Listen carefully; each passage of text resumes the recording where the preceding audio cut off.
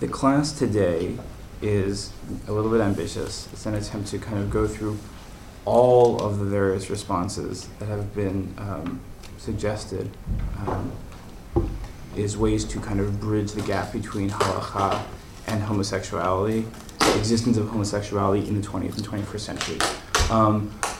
I've personally been very disappointed by responses that I have heard in this arena.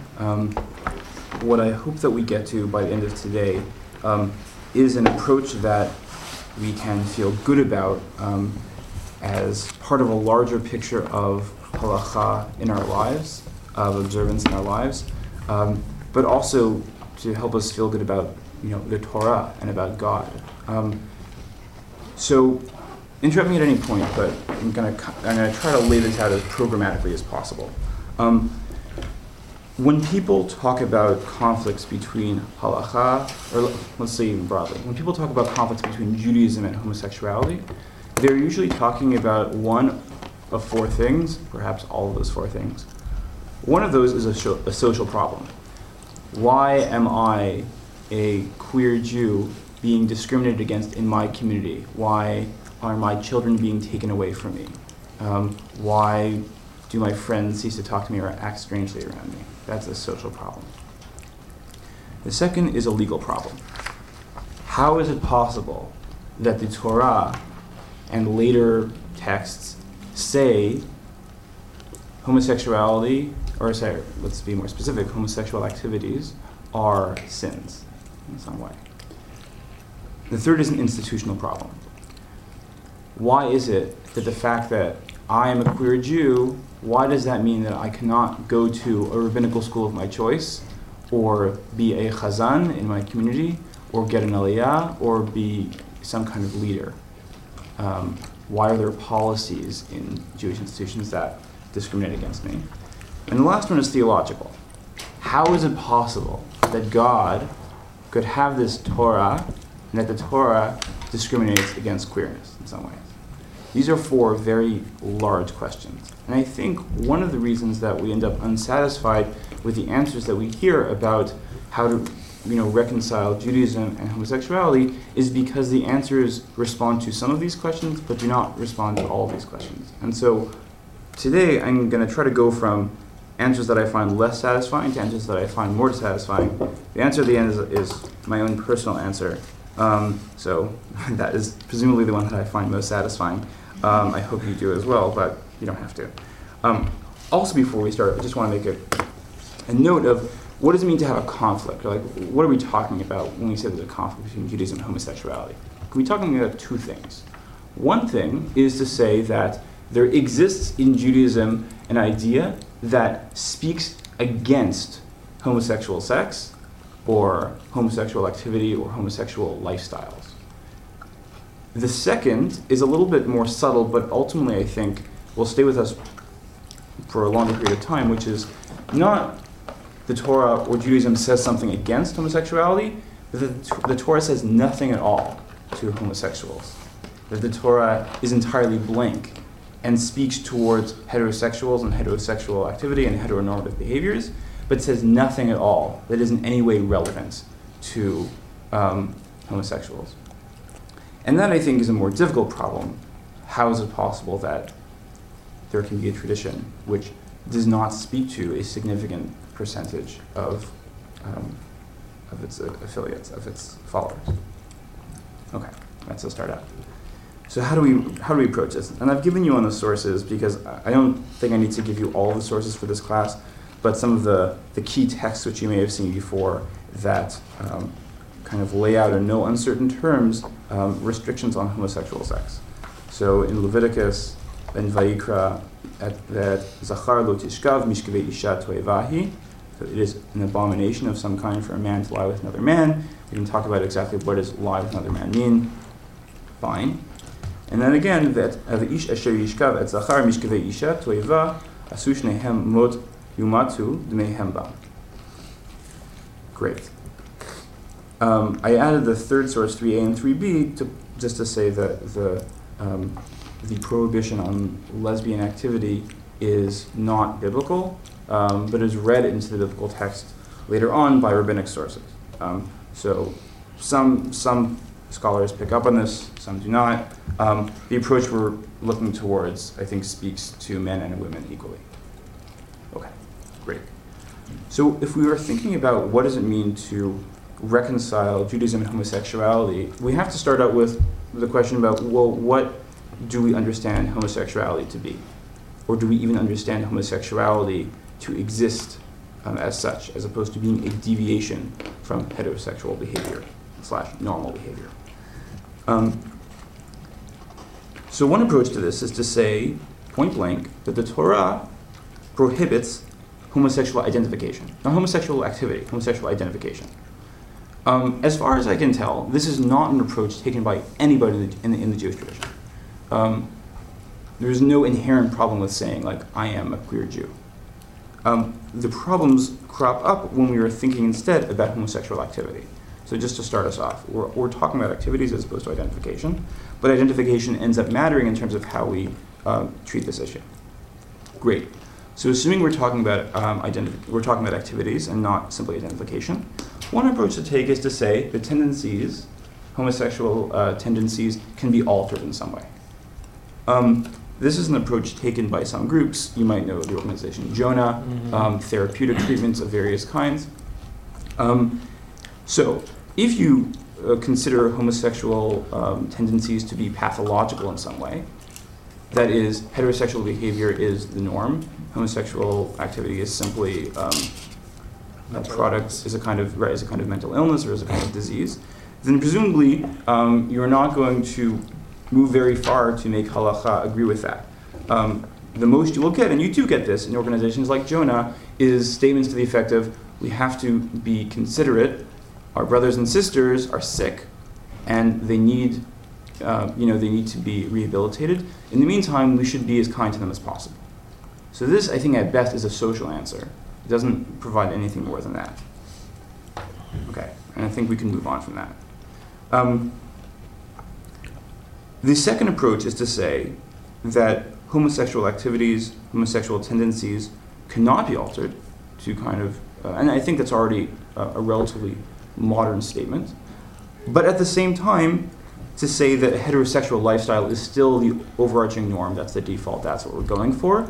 And so it may be that there are homosexuals in our communities, and we don't believe for either biological or like just very deeply deep-seated social reasons, we don't believe that there can be any changes. But nonetheless, they do not exist as a community. There is no point in proudly saying, like, there is a homosexual identity, and certainly about growing queer communities or queer families or anything like that. This is the approach that was taken, as far as I can tell, by the conservative movement around 1990, not nowadays, but in 1990. And if you look at source number 4 in your source sheet, you kind of get the sense. It says, whereas Judaism affirms that the divine image reflected by every human being must always be cherished and affirmed, whereas Jews have always been sensitive to, have been sensitive to the impact of official and unofficial prejudice and discrimination wherever directed, and whereas gay and lesbian Jews have experienced not only the constant threat of physical violence and homophobic rejection, but also the pains of anti-Semitism known to all Jews, and additionally, a sense of painful alienation from our own religious institutions, and whereas the extended families of gay and lesbian Jews are often members of our congregations who live with concerns for the safety, health, and well-being of their children, and whereas the AIDS crisis, therefore be it resolved that we, the Rabbinical Assembly, while affirming our tradition's prescription for heterosexuality, support full civil equality for gays and lesbians in national life, deplore the violence against gays and lesbians in our society, and reiterate that, as are all Jews, gay men and lesbians are welcome as members in our congregations, and call upon our synagogues and the arms of our movement to increase our awareness, understanding, and concern for all fellow Jews who are gay and lesbian. Okay. So this solution, it seems to me, is also a kind of social solution.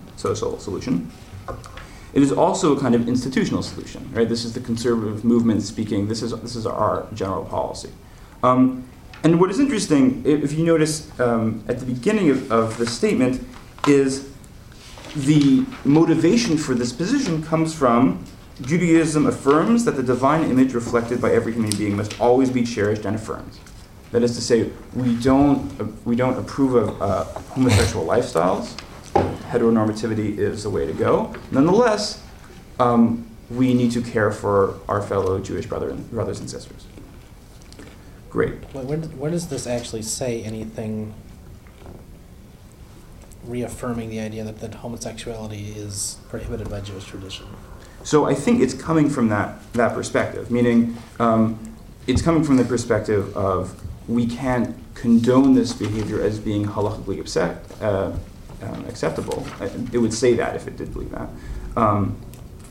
Nonetheless, on a social level, on an institutional level, there cannot be discrimination. So the conservative movement doesn't hold this anymore, and we'll talk more about what the conservative movement does do nowadays.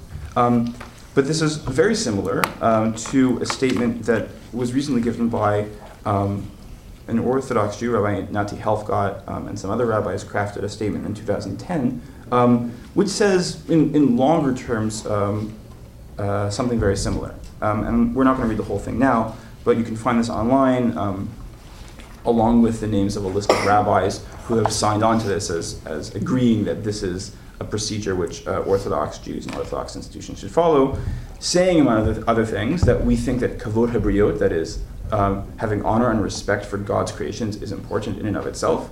And motivated by that, we have to work very hard to accept homosexuals in Jewish communities, and also kind of leave off on the question of whether therapy to change one's orientation is effective. Say, like, we're not going to go down that road. If people don't want to, we don't force them. We kind of remain somewhat agnostic about that.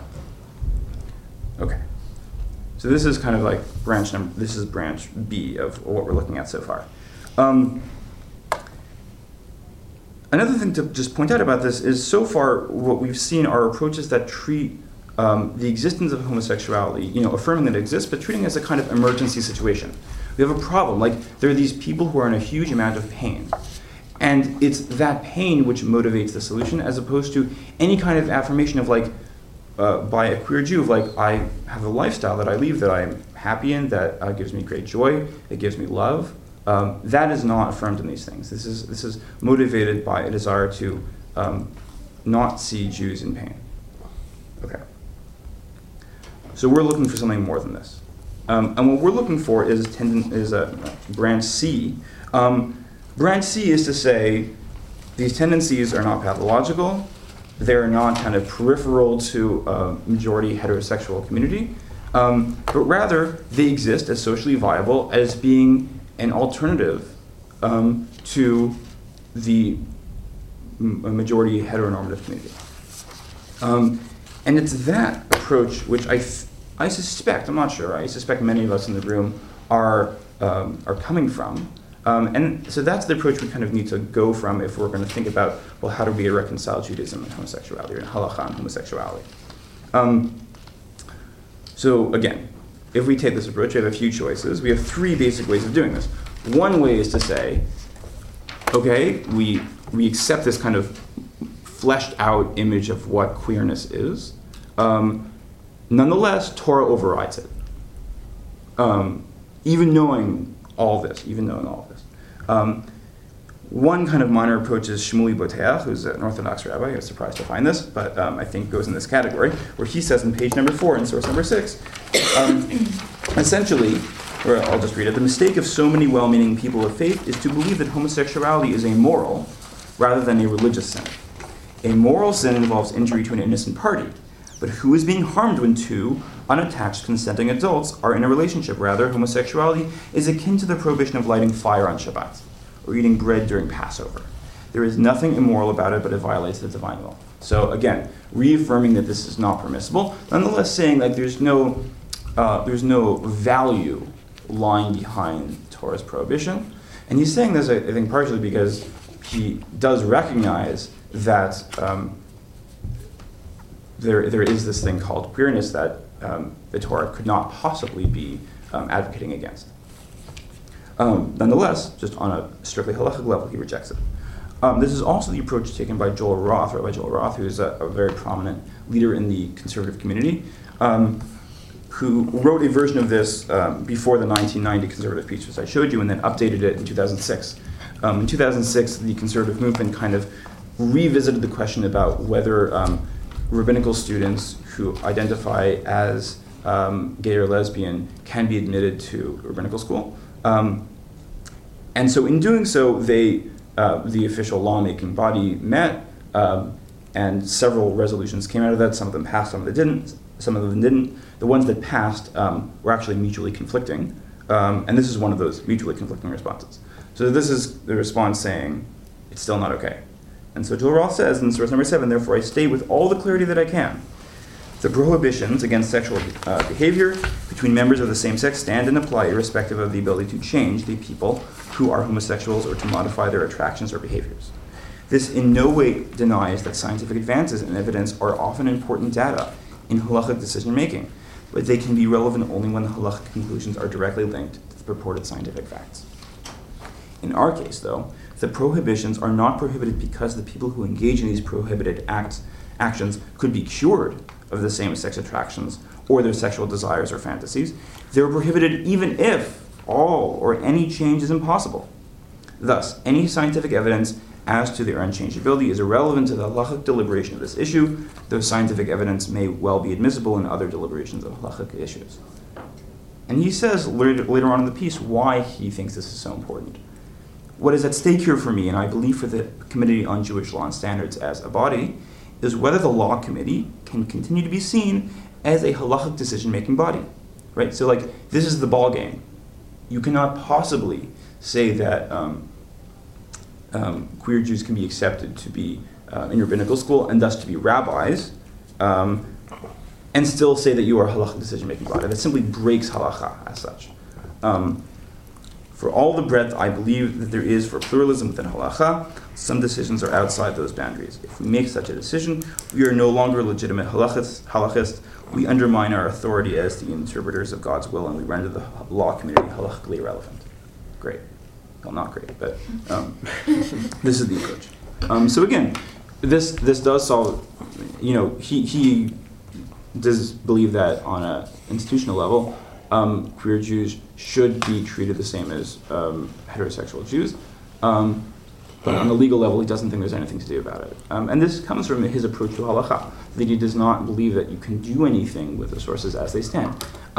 That the sources in Vayikra, starting from Vayikra, to say, like, this is not acceptable. Yeah? Does this extend to, like, aliyot and things like that? For him? So, on an institutional level, I think he would say that, it's fine to, for queer Jews to get aliyot, although, in general, these are often questions that are left to individual rabbis, so it's like they may give queer Jews aliyot, but do not need to. But any kind of marriage ceremony, for example, would be totally out of the question. Yeah. I didn't realize that aliyot were an institutional problem. Are those institutional problems that you talked about consciously institutional, or are they thought of more as legal by the people who I guess put them forward? So I think for the conservative movement, it is an institutional question. I think like there's a legal question behind it. The question would be something like, can you give a suspected sinner an aliyah? Yeah. So so there is both of that behind it. Okay, I thought that was a legal question, but right. It's that is right. So it's okay. it's a legal question in the sense that you can ask whether a sinner can get an aliyah, and we people who are machalal Shabbat, who violate Shabbat, get aliyot all the time. So that I think is a more minor question from this perspective, meaning like there are all kinds of prohibitions that people violate and still get aliyot. Even so, should they get aliyot in a conservative synagogue? For an Orthodox community, I think it's a more pressing question because often for an Orthodox community, there is no assumption that people are regularly breaking halachot. There's an assumption that people are keeping them. And there, the Natty Helfgott's, Rabbi Natty Helfgott's piece speaks specifically to that, saying like, we'll leave it up to communities whether they want to allow this. Okay. So we're still not there. The other perspective, that kind of diametrically opposed to this, is to say not that Torah overrides queerness, but that queerness overrides Torah. This is another position that was taken up by the Conservative Committee in 2006, but ultimately it was rejected. It didn't get enough votes to pass. And this was a position put forward by Rabbi Gordon Tucker in his response, which is very long and very, very beautiful, actually. And he says essentially, let's see which part of this we want to read. It's kind of long. Let's read the last two paragraphs, starting on page 6. He says, so I repeat, this is a moment of opportunity for conservative Judaism, in which we can demonstrate the power of our commitment and our compassion, in which our concept of law can be expanded and not retracted, right? So I think that's like kind of a buzz phrase, right? That the concept of law is in some way affected by this approach towards homosexuality, and in which we can light lamps for the multitude. For it is not just gays and lesbians whom we address here, but our wider community as well. We have the capacity to create a truly exciting and engaging moment in the history of halachic practice. So he sees this as monumental, as does Rabbi Joel Roth. Like, this is like clearly like a very important historic moment. But says this is a moment to kind of expand halacha, and what he really means by expand halacha is that we do not treat these two verses in Leviticus as being operable at the moment. We maintain that we are committed to halacha in general, but these particular sentences not. And he says this in the last paragraph. We think we hear the verses in Leviticus 18:22 and 20:13 questioning us as to why we do not faithfully implement their clear vision of what God desires of us. Let us remind them, and ourselves, that the journey of soul searching and the understanding of religious mandates that those two little verses have produced for us will have more than justified their existence, and perhaps even some of the pain they once caused. And the words are reversed here. Drosh v'kabel schar, that is, expound upon it and receive reward. It is sometimes the demanding struggle and not mere obedience that generates the most enduring reward. And that phrase is important because that's a phrase which comes up in the context of the Ben Sora Moreh, the rebellious child who biblically is stoned, but the rabbi is basically legislated out of existence. So this is his way of saying we are in a way legislating the ban on homosexual sex out of existence. So what's the point of those verses? Well, we learn something along the way, to put it kind of like glibly. So this is very clearly like, right, our understanding of queerness in a way abrogates these two verses in the Torah, although it doesn't abrogate halacha in general. Okay, questions about this? This is a pretty radical take. So what do you think about this bridge? I didn't ask you what you thought about the other approaches. What do you think about this bridge?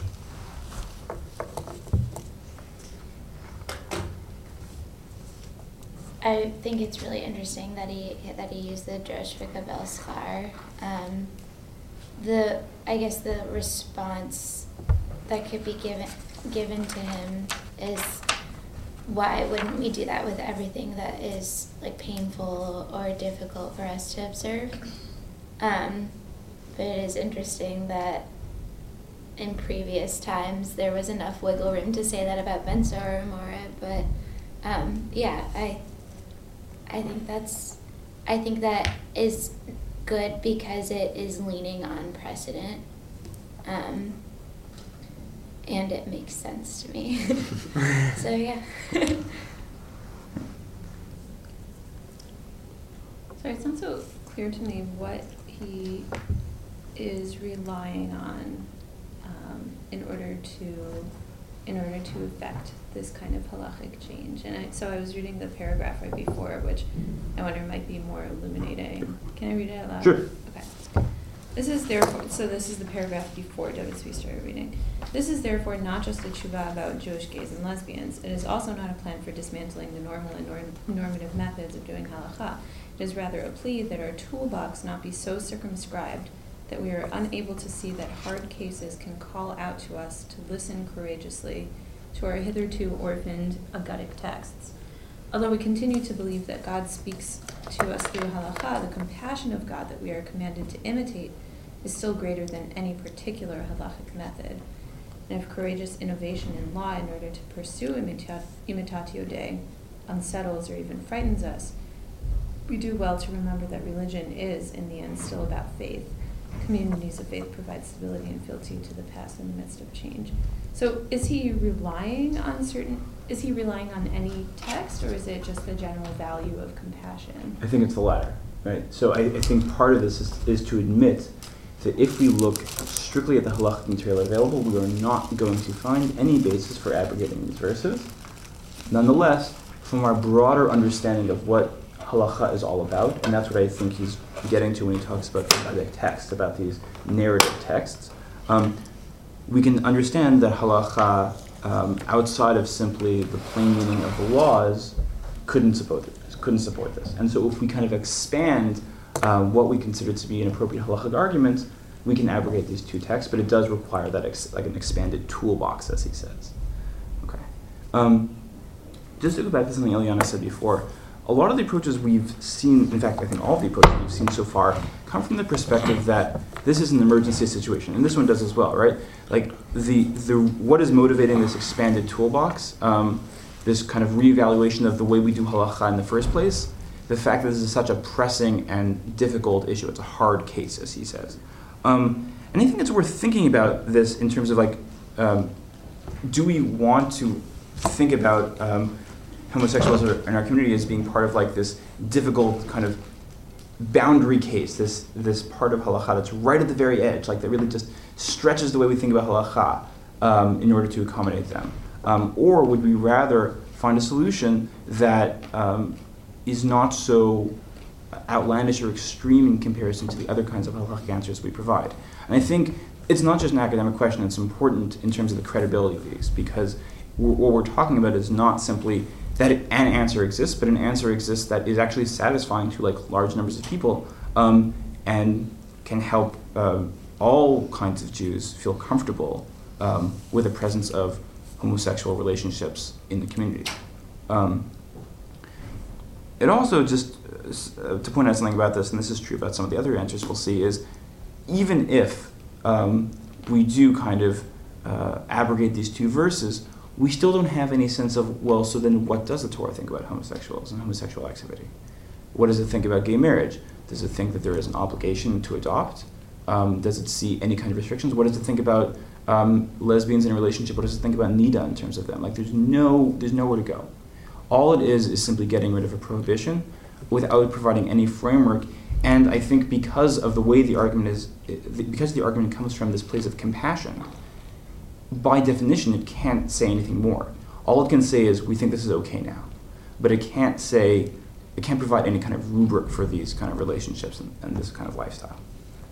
And I think we're looking for something more than that. Okay, more questions about this one? Great. Now we're getting to, I think, like the heart of it. So we've seen two approaches. One, that Torah must override queerness. The other, that queerness must override Torah. And now I want to take you through a number of sources which say, well, what if Torah and queerness aren't at odds, or aren't necessarily at odds, and that you can actually accommodate both in the same answer? So another one of the tshuvot that was given, one of the responses that was given at the same conservative committee, takes this approach. And this is just the conclusion of it by Rabbis Dorff, Nevins, and Reisner. And so they say, more or less, taking the same attitude as Rabbi Nari Halfgott and the conservative movement circa 1990, that kavod habriyot, the honor for human beings, this respect for human beings, not only does it mean that socially we have to treat all kinds of Jews the same, but halachically means that we have to treat all kinds of Jews the same as well. So they just take the same argument but move it into a legal realm. And so they say, at the bottom of page 6, the explicit ban on anal sex between... I'll start actually before that. Based on our study of halachic precedents regarding both sexual norms and human dignity, we reach the following conclusions. The explicit biblical ban on anal sex between men remains in effect, so they actually don't take that away. Gay men are instructed to refrain from anal sex. Heterosexual marriage between two Jews remains the halachic ideal. Homosexuals who are incapable of maintaining heterosexual relationship, the rabbinic prohibitions that have been associated with other gay and lesbian intimate acts are superseded based upon the Talmudic principle of kavod habriyot, our obligation to preserve the human dignity of all people. And so it goes on to expand on what that will mean for the conservative community. But that's the heart of the argument. To take Kavod Habriot as this legal power that allows us to, in a way, override the other legal concern about the ban on homosexual sex. Okay. How do you take this? What do you think about this one? I have like a really big issue with just that one line there for homosexuals who are incapable of maintaining a heterosexual relationship. Because that's, I don't know, like who determines that? What does that even mean? Yeah, Because like I exactly. kind of wanted to just ignore that line. It doesn't being homosexual by definition mean being incapable of maintaining a heterosexual relationship? Because it also implies that there's something wrong with these people, that they should be able to be in a heterosexual relationship, but like they struggle, they have some type of disability where they can't, so they're forced to be in a homosexual relationship. Like it's a very negatively written line. Great. So I think it's important that you're all picking up on this, that there is still negativity that goes along with it, and I think that fits in with the fact that the argument is based on Kavod Habriot, meaning it's like the branch B we looked at before is in a sense coming from this place of this is not the ideal. It doesn't. The reason I put it in this category is because I think it does allow for the possibility, and I think it expects to see gay marriages, and so it allows for the possibility of such a lifestyle. But it certainly does phrase it as terms of like, well, then the goal is heteronormativity. But if that's impossible, then go somewhere else. So thank you for picking up on that. Going back to the problems we had at the beginning, right? We had the problem of the social problem, the legal problem, the institutional problem, and the theological problem. So this solves the social problem, it solves the legal problem, it solves the institutional problem. But it doesn't really solve any theological problem, meaning, yes, we can use the halachic tools at our disposal to say that one of these halachic institutions, Kavod Habriot, can override another one. But it doesn't speak to, well, why is this there in the first place? Why does the Torah say something like this? Why would God say something like this? And so on a practical level, it solves most of the problems, although, just to be clear, it still thinks that anal sex is prohibited, which, just personally, I'm not really sure what to do with. I'm not sure what it means to prohibit an activity, which will basically always go unsupervised. I think perhaps from a technical perspective, they have to say this, but... What? Be more specific here. Yeah, so what I mean is, there's something I think a little bit troubling about saying that the only thing that is still prohibited is something which is going to be totally unsupervised by rabbis or anybody else. You're right, it's totally unenforceable. Well, I'm rather confused. I mean, the all of the laws of Nida are not public. I think are things that go on in private and are not really publicly enforceable. Right, So that's true. I'm not seeing, as much as I don't accept this particular stance on the issue, I'm not really understanding your point of confusion. Right. I think it's a good comparison, and you're not the only one to compare Nida with prohibitions on anal sex. I think what I'm troubled by, and perhaps this is just me who's troubled by this, but is reducing a general ban on homosexual acts and allowing for homosexual marriage, but still saying that anal sex is prohibited. Meaning to take it from something which actually is quite enforceable and saying, well, it's still prohibited, but in an unenforceable way. Seems a little bit disingenuous. That might just be me. It might be that they are saying this in good faith. It seems to me a little bit tenuous, but yeah. Sorry, I don't want to cause a big problem if everyone else understood, but I didn't see how this source fixed the legal problem, because number 4 says that we are not prepared to rule upon the halachic status of gay and lesbian relationships, and then goes on to say that this responsum does not provide for kiddushin for same-sex couples. Right. I So feel like it didn't resolve. great. So it doesn't say that. I think it allows for it. I think in general, the conservative movement at this point has not yet constructed its own policies for such relationships. So this was in the context of barring ordination. Okay. So So it's mostly the institutional. right, but the fact that it talks about that and it talks about that as a possibility, I think is to say, that will be a conversation for a later time. Okay. And presumably also, and maybe this is not the case, maybe the authors of this do not think this is a good thing. They don't think that gay marriage should be allowed or performed by conservative rabbis. I think reading between the lines, what they're saying here is, and that will be the next conversation that we have to have. Did you have a question? I thought the conservative movement had actually published a framework for same-sex marriage, although not calling it. Right, so it's since done that, yeah, as well. Correct.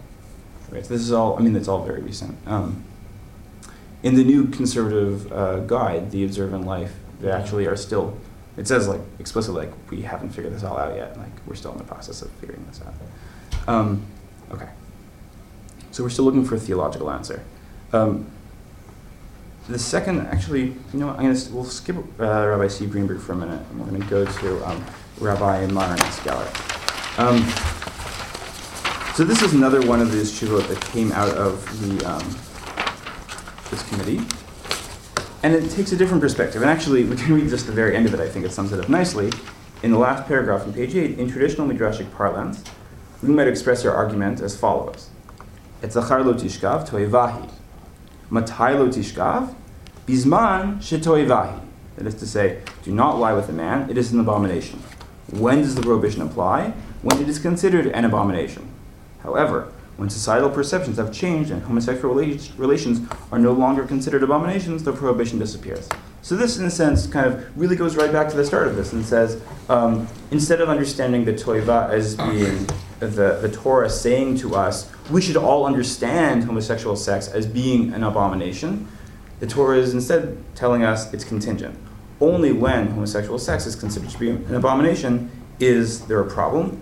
But now that we do not understand homosexual sex to be a toiva, it's no longer a problem. What do you think about this one? And therefore, as we said, it should no longer be prohibited, anal sex or otherwise. It's all permissible. Yeah. I like what they're trying to do. I'm just wondering, this type of construction with toevahi, is it ever understood in any other place like contingent? Because, I don't know, just grammatically, that doesn't seem to, as much as I like it, I don't know if that's how the Hebrew works. Right. There are certainly psukim in the Torah that are read by Midrash in totally outlandish ways, and those outlandish ways become halacha. Is he admitting here that he's kind of changing how we normally read such a construction? He's admitting it, but he thinks that it's viable. Right. No, I like what he's trying to do, Right. but it's just, I don't know, it's not it's not exactly what it says. Great. But Yeah, tomorrow. I was just going to say, I think it's no more ridiculous or far-fetched than many other ways that there's precedent for reading psukim in this way. And rabbis did. Right, and so, and they're aware of the fact that they are mimicking a midrashic model. The Midrash does this all the time. The question is, can conservative rabbis in 2006 do this? And I'm not sure that they can. I'm not sure that the ways that we are able to read text, and especially the Torah, are identical for Midrash and for us nowadays. And I don't just mean that from any kind of ideological standpoint of what I think the Midrash can do versus what I think conservative rabbis do. I think it's not going to be convincing. It seems a lot like a trick, or kind of like this nice, quick move that reverses 2,000 years or more of Jewish history by rereading it. Yeah. I have to leave in a minute, but I have a question to ask that's a little bit graphic, so bear with me. But has there been any kind of tshuvas or any kind of discussion of whether there would be some way around or some kind of exception to the prohibition if there's a barrier in between, like for say like condoms or things like that? Like, I don't know if I'm just wondering if anyone has like addressed that, or like modern ways of engaging in sexual activity that. It also seems like kind of like a rabbinic kind of way. Well, it means this, but if you have this, Right. kind of. I was just wondering if you know. Yeah, I think it's a good question. I don't know. Of course, you would come up with a different question about wasting semen. So I think either way you have a problem, but then perhaps you could say that is a lesser problem than the issue of anal sex. But I think it's a good question. I should find out for you. Okay, thank you for asking. Just to go on with this a little bit more, I'm not sure, just as we've seen from previous answers, that this solves any theological problem. Right? This does solve a legal problem. It solves the practical problem of what do you do nowadays. But in terms of what do we understand the Torah as doing by originally writing this statement, I'm not sure, unless we really buy this as being the authentic meaning of the text. And I think we understand this as not being the authentic meaning of the text. This is a way of rereading the text. So we still have the question about, well, what was the Torah thinking in the first place? Okay. So we're still searching. Bear with me. We have a couple more answers to look at. One answer, and this isn't on the sheet, is provided I've heard it given by Rabbi Ethan Tucker. And she connects the issue of homosexual sex with the issue of left-handedness in Jewish law. And this is the way to think about it. There are lots of areas of halacha which assume that the population is right-handed for various activities. I'll give you an example. Lulav and etrog, right? So you hold the lulav in the right hand. Why? Because there's 3 species, so there's more of them, and your right hand's better, so you put it in your right hand. Great. The question is, given that the Torah doesn't say, or these later rabbinic sources don't say, in brackets, but if you are left-handed, then clearly you would do it some other way, can you understand that to be kind of assumed in the sources? And there are rabbinic sources, in reference to handedness, who say, yes, that source was speaking about right-handed people. But of course, left-handed people should just flip things and should do things differently. And so you can think about homosexual sex in the same way, meaning when the Torah talks about a ban on homosexual sex, it is speaking to heterosexuals. They are expected to not sleep with others of the same gender. However, for left-handed people, quote unquote, the rules are different. And we are supposed to understand that that is understood in these texts, that the rules are different. I think this is a helpful solution in that it gets to, it actually gives us something to go with, meaning like the Torah then does say something about homosexuals. It doesn't say something explicitly, but it's hidden in there. Just like every statement about what right-handed people should do hides a statement about what left-handed people should do. So that is helpful in that it gives us a sense of, I think for queer Jews, you can then locate yourself in the tradition. I'm not sure, however, whether the analogy works, partially because I think right-handed, left-handed is a little bit more simple than heterosexual versus homosexual. There's a lot of the Torah which is based around, and a lot of social expectations which are based around heterosexuality and a heteronormative society. So I think, I'm not sure that it's as simple to simply say, well, this, and of course, homosexuals should just draw in a mirror image of heterosexual society. Just as a very clear example, let's say you talk about Shomer Negiah, about men and women should not touch each other. How do you transform that for homosexuals? Again, living in a heterosexual society, in majority heterosexual society, it becomes a little bit more complicated. How do you talk about modes of dress? How do you talk about mechitza? And I think these are questions probably you've thought of at some point as well. So I'm not sure that I'm totally satisfied with it. I want to take you to another answer and then a modification of that answer, which is my own answer. And so the answer I want to take you to is Rabbi Stephen Greenberg, who came to speak here a few weeks ago. And he gave a version of this argument as well, which is to say, when the Torah talks about a ban on homosexual sex, what it is really talking about is a few other things that it would like to ban, or that it would like to, a few other behaviors that it would like to control. And if you see on the bottom of page 7, the last line, he gives these rationales where he says, the rationale of reproduction, right? So why have a ban on homosexual sex? Because it doesn't lead to kids, because we value societies with kids. The law prohibits the form of sexual expression that by definition cannot produce a child. Social disruption. The law prevents husbands from abandoning their wives for sexual adventure with men. Category confusion. The law prohibits a form of sexual intercourse that confounds the categories of maleness and femaleness. and the rationale of humiliation and violence, the law prohibits a form of sexual expression that is, by definition, driven by power, control, and domination. And this is often true in the ancient world, that homosexual partners were often not on the same plane, that there is the penetrator and the penetrated, and so the Torah is not interested in such forms of sexual congress. I think there should be kind of equality there.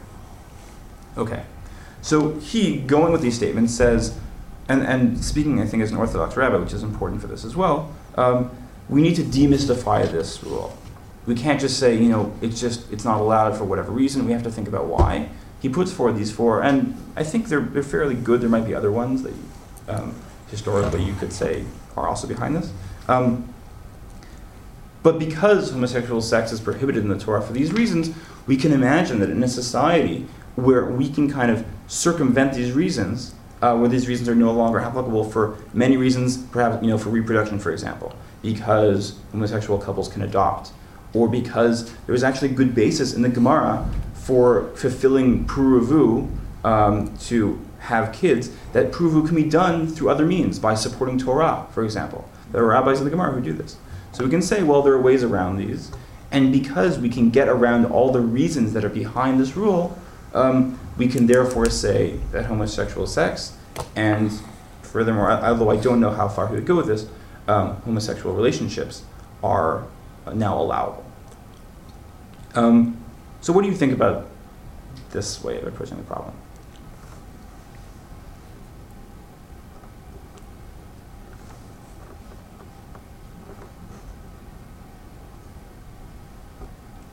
Does it satisfy the four? So we talked about a legal question, a social question, a institutional question, and a theological question. Does it solve all the questions? Well, I mean, these seem like important questions to raise. What's sort of problematic here, though, is there are a lot of things that we do, even though the original rationale behind them no longer really applies. You could probably take this same kind of analysis and apply it to, say, eating milk with meat.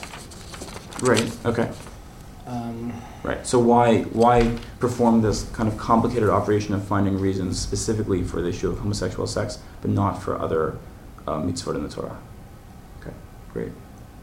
I think it's really difficult to solve the theological question, and I'm not sure.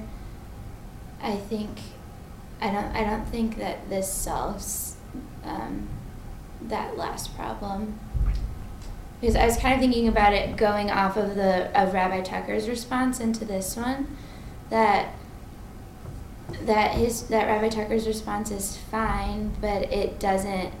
I think there's still a major theological problem that then you have to assume that the whole Torah is speaking to the heterosexual male, which it probably is, but I think that that's then still a really big theological problem for anyone who isn't that person, that then God isn't interacting with them. And I think that problem translates into this with, I guess I was thinking mostly rationale 2 is where I saw that fitting in, that it's really for heterosexual married men. And I guess I kind of see it applying to the rest of them too. I think it fixes the first 3 problems, but the fourth one will still be there. Right. So I think, other questions or comments? I think these are 2 important issues. One that JR raised, which is you're performing this complicated operation on this question.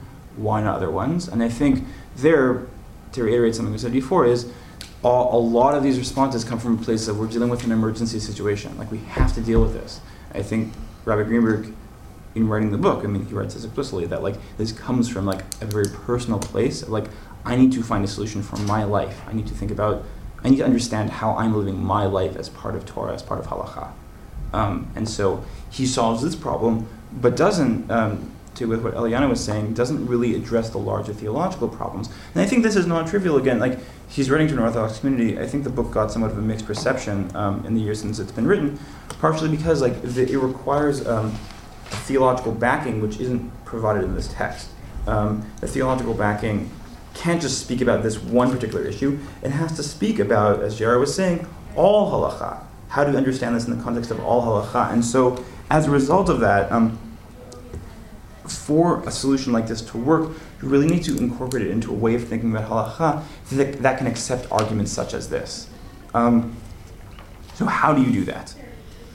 So I'd like to propose a kind of modification to his answer. I think I kind of like the reasons he's given. I think like that's helpful in thinking about there being reasons behind this. But I'd like to think instead about homosexuality and homosexual sex in the Torah as a kind of shorthand for a number of different issues. Meaning, when we think about what it means to write law or to create law, law creation is a kind of creative process, in the sense that it is a process by which you attempt to put down in as few words, instructive words as possible, what kinds of behaviors in society you would like to see abolished or curtailed in some way. We can understand, and I think there's two ways of going about what I'm going to say next. We can understand the Torah as curtailing a number of behaviors that it sees as inappropriate, like this question of reproduction, like promoting reproduction, promoting relationships between husband and wives. We can see it as trying to address all of these issues in one fell swoop by putting this prohibition on homosexual sex. How could it do that? Because the Torah does not understand a concept of queerness. And if you are in a society in which the notion of queerness does not exist, there is no good reason not to give a ban on homosexual sex. Meaning, if the Torah, but I think like the question there, and I think the difficult part of this is to say, well, what does it mean that the Torah doesn't recognize the concept of queerness? Does that mean God doesn't recognize the concept of queerness? Or does it mean, which I think is troubling in another way, that the authors of the Torah, as historical individuals, did not recognize a concept of queerness? So I think whether you want to go down the route of biblical criticism or not, part of this answer has to be something to the effect of the mind behind the Torah is not thinking about queerness as part of this picture.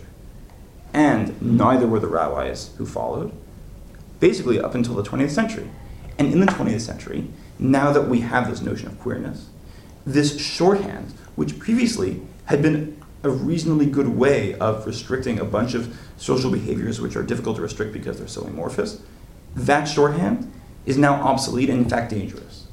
Because that shorthand nowadays ends up actually attacking a community which it was never intended to attack, and attacking people that it was never intended to attack. I like this answer, and maybe this is going to seem a little bit pompous. I like this answer because I think it's correct. Meaning, I think it's accurate in the sense of in the way it portrays history. As we said at the beginning, the Torah does not ban homosexuality as such. It is banning homosexual acts. And I think if we understand the Torah in a historical sense, it is pretty easy to say, no, the Torah is not talking about homosexuals as such, as a community, as a biological phenomenon. It is simply talking about heterosexuality. And that is true as well for the rabbis. Like, this is what we know. And this is, in fact, often what we talk about when we say, now that we understand in the 20th century and the 21st century that things are different, that there is a biological homosexuality, as a result, this shorthand is no longer helpful. So I like it from that respect, because it ultimately, I don't think an answer will work unless it's an answer which we can actually say, yeah, that makes sense. Like, I don't need a leap of faith to believe this is true. Like, it actually does make sense. But because we're running out of time, I want to stop there and just get your reactions, thoughts about this. Yeah. Would you apply that method of shorthand to other halachic areas? Great. So I think part of this, part of the ultimate goal in thinking about homosexuality, and this is why I'm treating this topic of homosexuality and halacha as part of a larger series of thinking about halacha, is that it's important that we get away from a place of thinking about this as being like, we have to do something drastic. We have to think about this in an emergency sense. I don't think that the argument that I've just given to you about this as being a shorthand is fundamentally different from the way we've talked about, say, the treatment of women in rabbinic literature, or the treatment of other things, which we'll talk about later on. Meaning, ultimately, we are always trying to understand why it is that certain values were applied given specific limited language in a particular historical context. And as we've done in the past, we are reading halachic texts that are limited, that are practical, and trying to understand something larger, these larger amorphous ideas behind them. So in that sense, this is not a fundamentally different method, and I think that's important. I think it's important that we be able to treat this without kind of breaking the rules by saying, well, this is different. Yeah. Just, I like that answer. Just earlier in this series, we were talking about norms, forms, and values. So what about the forms category? What do we do with that? The forms. Okay. So it's interesting. Usually we don't end up thinking about forms of the Torah. We're usually talking about the forms of later rabbinic text. So thinking about like what the form of the Torah is an interesting question. One thing I think we can say based on the chapter in which these injunctions appear is that they're very terse in general. Like they don't give us a lot of information about why it is that these things are prohibited. It's understood to be, I mean, in these passages as well, it's understood to be part of the larger Jewish sexual mores, which the Torah is trying to bring to the Jewish people. So that would be the form. I think all I could say is that it's terse. I don't know that I can say anything beyond that. Maybe a Bible scholar would be able to say more than that. In terms of the fact that it says that it's a toiva, I think I wouldn't read it like the response we read before. I would say like, no, it means toiva. It's actually saying like this is an abominable act. You should understand this as such as well. Other thoughts about this? Other questions about this? Does this work? Like, I genuinely want to know because like it's not a small question, obviously. The question of homosexuality and halacha around Judaism, and it's important that we like try to think about solutions that actually work for us in a practical way, as opposed to saying, well, I don't really have a good solution, but it's a struggle, and I'll find one later on in life. There's only so many of these sessions which you're willing to come to. There's only so many talks on halacha and homosexuality which you're willing to come to before you get tired of it and just stop looking. Another thing that I would say, if there aren't any other questions, is that this answer aside, part of what it means to have this question stop being an emergency and start being a part of halacha is to move beyond the question of is or is not queerness allowable, or homosexual acts, are those allowable? Move beyond that question. And think instead about the questions of, well, what does it mean to have gay marriage? What do homosexual relationships look like in practice? What are the rules that we want to set down for those based on the Torah? And in a way, kind of moving beyond the question of like the existence of this in halacha and getting into how do we sanctify these relationships as being part of the halachic system, in a way will, I think, help solve the first question more. Because it says that, for a number of reasons, but one is I think there's a fear of like not understanding what in practice like homosexual couples and their children as part of the community, not understanding what that will look like, not understanding how that works with halacha. And I think kind of like concretizing like what that actually looks like within halacha, in a way will moot the question about how is this allowable in the first place. I think won't entirely moot it, but it will certainly diminish the question as it becomes a larger reality. And I kind of look forward to the day when we can talk about this question about halacha and homosexuality in the context of other kinds of halachot, in the context of our understanding of halacha in general, without having to kind of take it outside as being a separate sensitive issue, but as actually being part of our general understanding of halacha. So, if there's no questions, thank you.